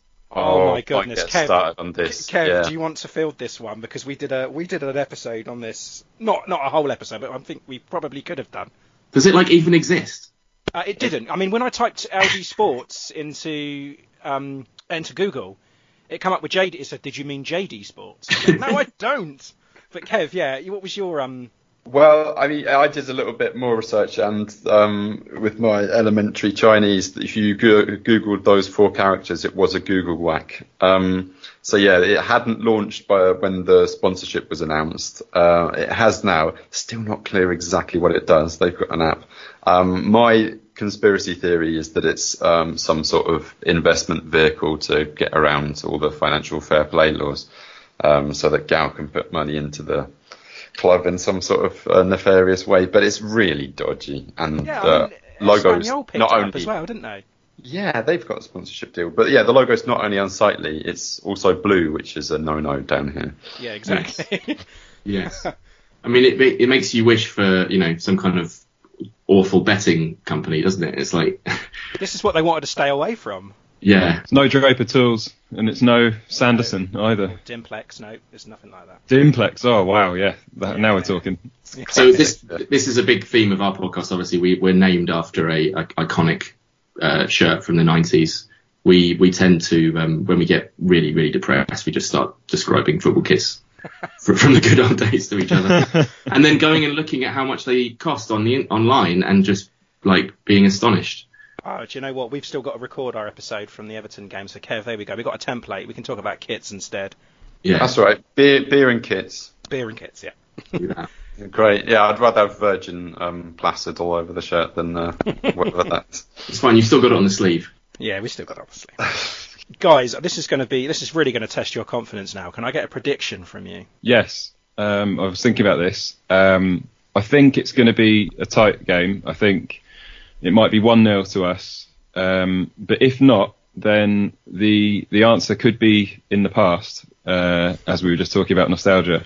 So I don't know if you know, but the Leicester result has now meant that we have had our worst start to a season since the 1982-83 season, when we played Southampton at home and we drew 0-0. So given our propensity to, not look like we're very good at the back either side or very comfortable with possession and counter-attacking, that could be what happens. But I thought that was quite interesting because it reminded me of a time period that I'm sure you guys will be very familiar with, because I mentioned it on the pod many moons ago on our show, when we were looking forward, when we were looking ahead to a game against Southampton. It could even have been the 3-2 from last season, whereby you finished second in the league in the 83-84 season, yes. and nearly won the double. Yeah, we lost it by a couple of points from Liverpool, I believe. Yes, so we're kind of rewinding the tape back to a time where we were basically not at our worst, but we were at our sort of middling best under Terry Neal in the early 80s, and you were almost at your very best that you've ever been at. That's the best we've ever been, yeah. Yeah, so I mean, that's obviously not a portent for the 2019-20 season where we are both struggling badly. So yes, I don't know. I think it'd be 1-0, 0-0, something like that. I can't see it being. I mean, I don't know, Tom. What do you think?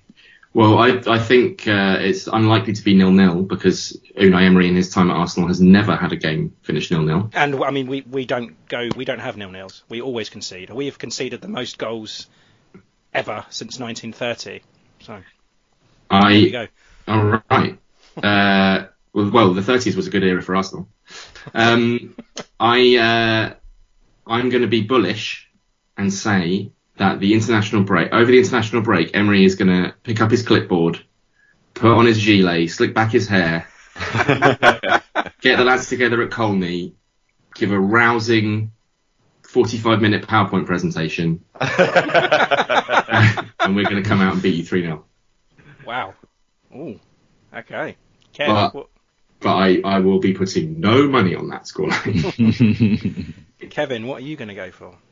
Oh, we're doing our predictions now. We are doing our predictions now, yeah. Oh, you've kind of put me on the spot. Do you want me to go first? You can do. I do have something to say. Okay, go on. I might lose my train of thought. It could go either way, couldn't it? I mean, no. It could go a lot of ways. I think that if there's going to be a surprise win for us, this could be could be the moment. But yeah, at the Emirates, even against the not particularly in from Arsenal, I don't see us getting anything. However, Arsenal you do look a little bit shaky at the back, as do we. So I think there's going to be a good number of goals. I think Arsenal are going to win 3-2. Blimey, I was not expecting that. We always seem to be able to get a goal. Okay, apart from against Leicester. Okay, apart from against Everton. But Ingsley seems to be able to poach goals out of nothing. But that's going to be Arsenal making mistakes for us to score. Yeah, I mean, looking back at the Leicester game, they do seem to be able to bunch up around one player around the ball, and then they can be caught off guard that way. So yeah, it wouldn't be completely out of the question for us to get a goal or two. Okay, well, I'm going to go completely the other way, and I'm going to say Arsenal win this game 2-0. I cannot 2-0. see Saints score. Yeah, I say 2-0 Arsenal. I don't think we've got anything about us at the moment. I think Saints are going to be looking ahead a little bit to the home games that we've got coming up. I mean, as you know, it's quite a favourable run that we've got, but then nothing's favourable for Saints at the moment. And I think this international break is going to be bad for us. We've just got to lick our wounds and look beyond Arsenal. And I think, I just don't think we're going to get anything. I can't see us. My confidence is zapped, Kev, and I think 2-0. 2-0 Arsenal. Well, we beat you 2-0 at the Emirates last season in a game that I have absolutely no recollection of whatsoever. So it must have been an amazing game. Well, actually, the best game that we remember last year was the home game against Arsenal, because I went to that game and I had we remember that one. I had a few guys coming over to visit from New York, and they'd never been to a Saints game before, so I took them to a game, and we took them to Arsenal. I said to them before the game, look guys, don't expect Saints to score, don't expect to win, it's just going to be an awful, awful game, and one of the best moments of our season last year. So it turned it around. Yeah. It did, yeah. Well, you ended our unbeaten run. We'd gone over 20 games in all competitions unbeaten, and things were looking quite good under Emery at that time, and so thanks very much, because you. It's all your fault. Okay. Revel in it. Yeah, I'm really looking forward to asking this question. No. Okay. So, would you rather wear a Spurs shirt every day for 5 years, or sleep in a haunted house for 10? Shall I do this one? Fill this one first, Alex? Yeah, go for it. Okay, so I don't believe in ghosts, but I do believe in Tottenham. I think, I think I could probably deal with a few sort of ghouls kind of wailing in the night. I just put some earplugs in. But I mean, you're talking about every single day of my life for 5 years wearing a Tottenham shirt, which, I mean, obviously is bad because it'd be wearing a Tottenham shirt and I'm an Arsenal fan. But also that would mean that I'd probably have to attend a wedding or a funeral during that time. I'd probably have a job interview. I think... You've really thought about this. Yeah, I think that would probably kind of have quite a detrimental effect on my life and my mental health. Whereas I could just call up an exorcist and deal with the haunted house very quickly. Yeah, that white's not going to look very white after 4 years, is it? No, absolutely. I mean, unless you're giving me sort of sort of a full wardrobe of Tottenham shirts. Maybe I get a range from back in the past as well, which then I could sell after I'd worn them for a tidy profit on eBay. I tell you what, out of all the guests we've asked, that is the most complex answer we've had. What were you expecting? Fuck Tottenham. Yeah, that's just we're going to leave in just that comment. That's going to be Alex's answer. My answer is that I'd wear the shirt, yes. One of the biggest reasons for that is obviously that I'd only have to do that for 5 years as opposed to living in a haunted house for 10 years, which, or it doesn't even say living, just sleeping in a haunted house. I wouldn't want to sleep for 10 years, especially with real nightmares every night. That'd be horrible. But, yeah, I think there's no stipulations as to how you wear the shirt. So, maybe I could just cut the shirt into tiny little pieces and just sort of wear a tiny bit of it on my person every day or something like that. Wear it inside out even. And or maybe a jumper over it or something. Yeah, wear loads of other stuff on top so you forget that it's even there and, Oh yeah, jumpers exist. I've forgotten about jumpers. Yeah, I should say at this juncture that I have actual form in having worn a Spurs shirt before. Not a proud moment of my life. Did you lose a bet? I was extremely drunk, and it was at a friend's 18th birthday party who happened to be a Tottenham fan.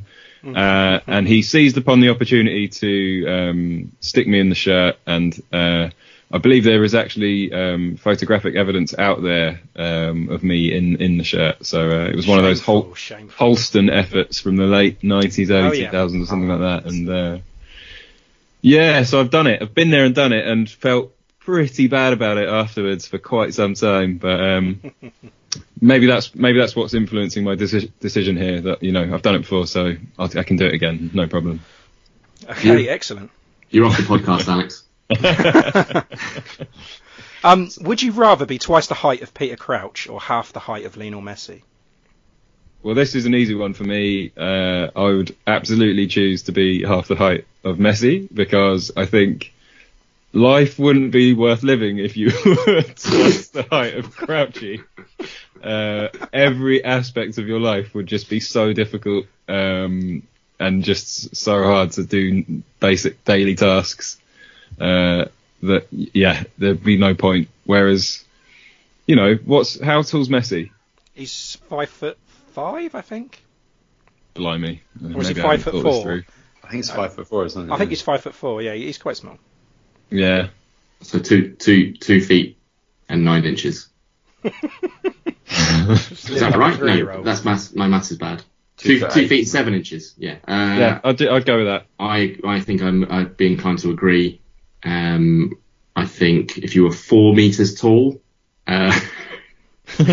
your life would be pretty miserable, and you would essentially, I think, you basically just be housebound, I think. So yeah, I'd just be half the height of Messi and join the circus or something. You'd be lighthouse bound, I think, if you had that height. Also, the thing with that is that it's a shame that the third member of our podcast isn't on this call as well, because he actually is half the height of Lionel Messi. Yeah, okay. And your favourite Arsenal fan chants each?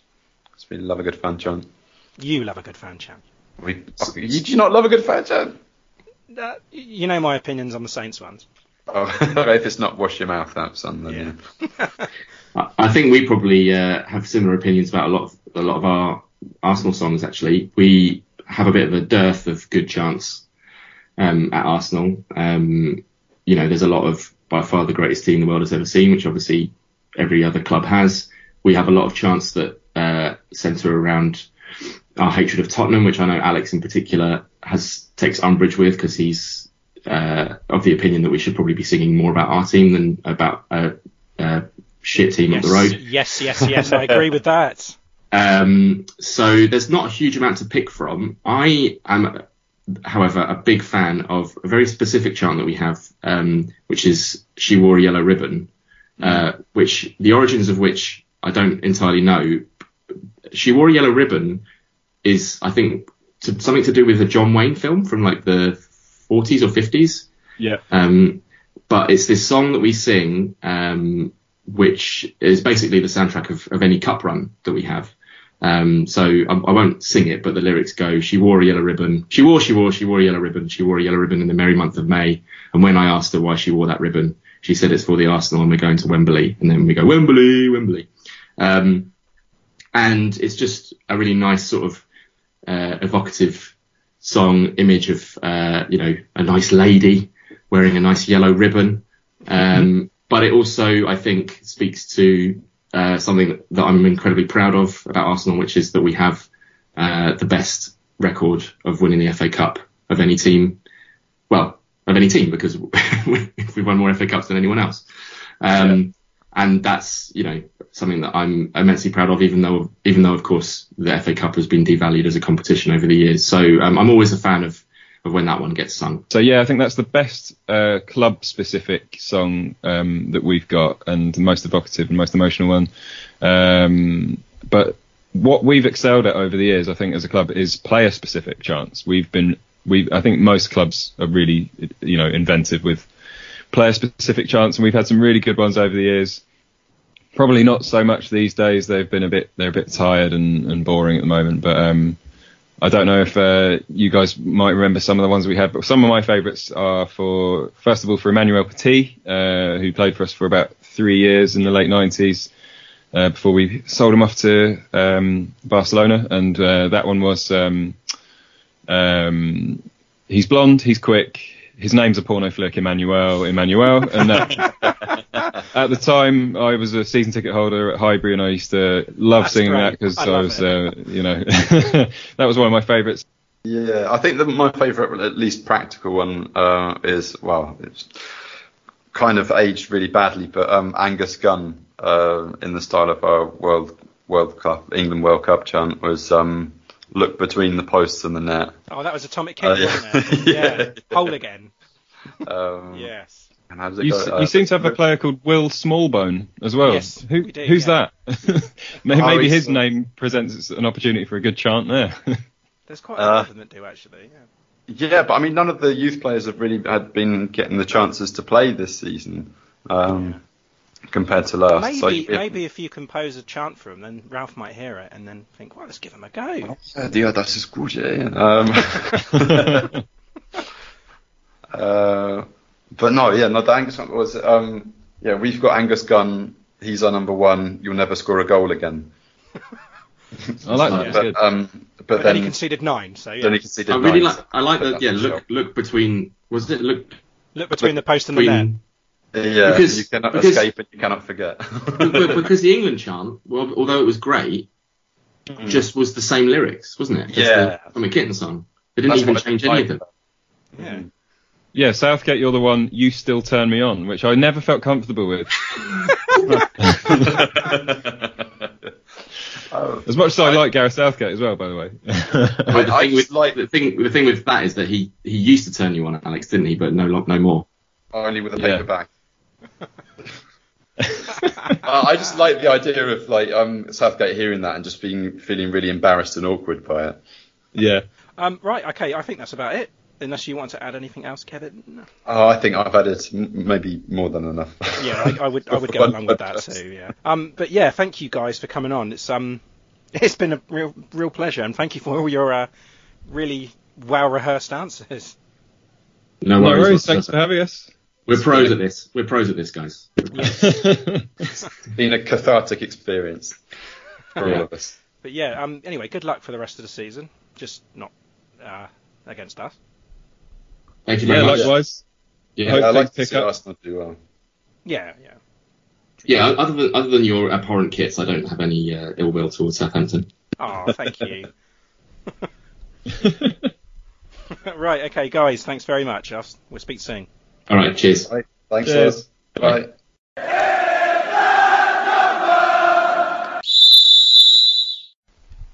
Welcome back to the extra time segment. Let's start off straight away with the predictions. So, bad one to start off with. So, the Everton game, I went 2-1 Saints, and you went 1-0 Saints. So, nil point for either of us losers. Leaving the scores as they were, 29-21 to you. Well done, Kev. No movement. Super 6. Round 19, we had midweek games. Was won by Dan Buck with 15 points. At that point, the overall leader was Tony Randall on 160 points. But round 20 on Saturday went to Adam Darlington with 14 points. And Tony Randall now pulling away for the overall lead of 173. So, nice one, Tony. Fantasy football, Kevin? Yes. Actually, before we start, I just want to say one thing, that only 4 of my players played yesterday, so... Okay, I've still got 4 players to play. Okay. But allow me to take a look at our Southampton FC podcast league. It does seem unchanged with John Bailey topping it out. And then Matt Markstone... me, Ben Stanfield, then you, then Freddie. What have we got in terms of... Would you believe it? Would you believe it, Ray? What's that? We have a new team at the top of the In That Number league. Is it you? In the form of... No, is it fuck? Obviously, game week's not still been played out yet, but Steve McCulloch's in Ralph We Trust is top of the league, 12 points ahead of Deportivo Handlebar, John Baker. Wow. Yeah, I think he should start to fear now. He's got two teams with a big gap at the top. It's a lot like the Premier League. But our weekly winner is Lucy Heine and her Che Dream Believers. Well done. How many points did she get this week? Or so far? I didn't write that down. Oh. well, we just say well done, Lucy, anyway. Sorry, no, she's got 63 so far this week. Wow, and I'm hoping she hasn't got any players playing today. Most of her team hasn't played yet. So. Oh my God, how? Two City players, two Liverpool players. Does she have like a triple captain on?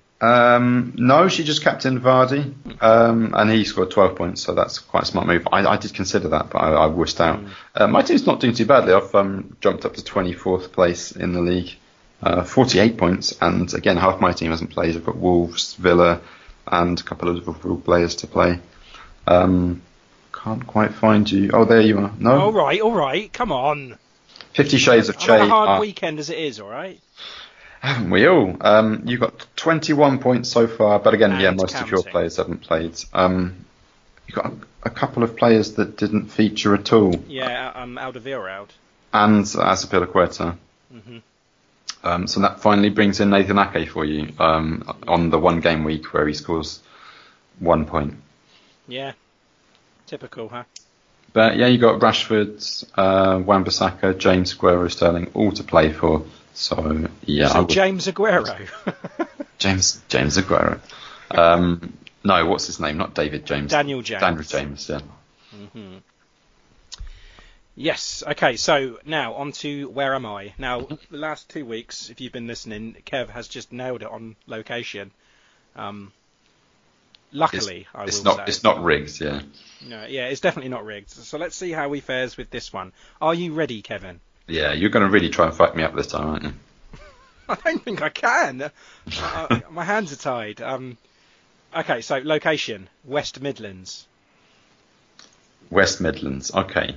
You've helped me out a little bit there, haven't you? Yeah, I was going to say Midlands, but I thought you were just going to bitch and moan, so I thought West Midlands, okay. Birmingham City. Fuck you. You're wrong. Revel in this one. Right, okay, population 270,000. Doesn't really help much, does it? Coventry City? No. Shameful, Kevin. Stadium capacity 19,052. Quite a small one. Small one, okay. Walsall? No.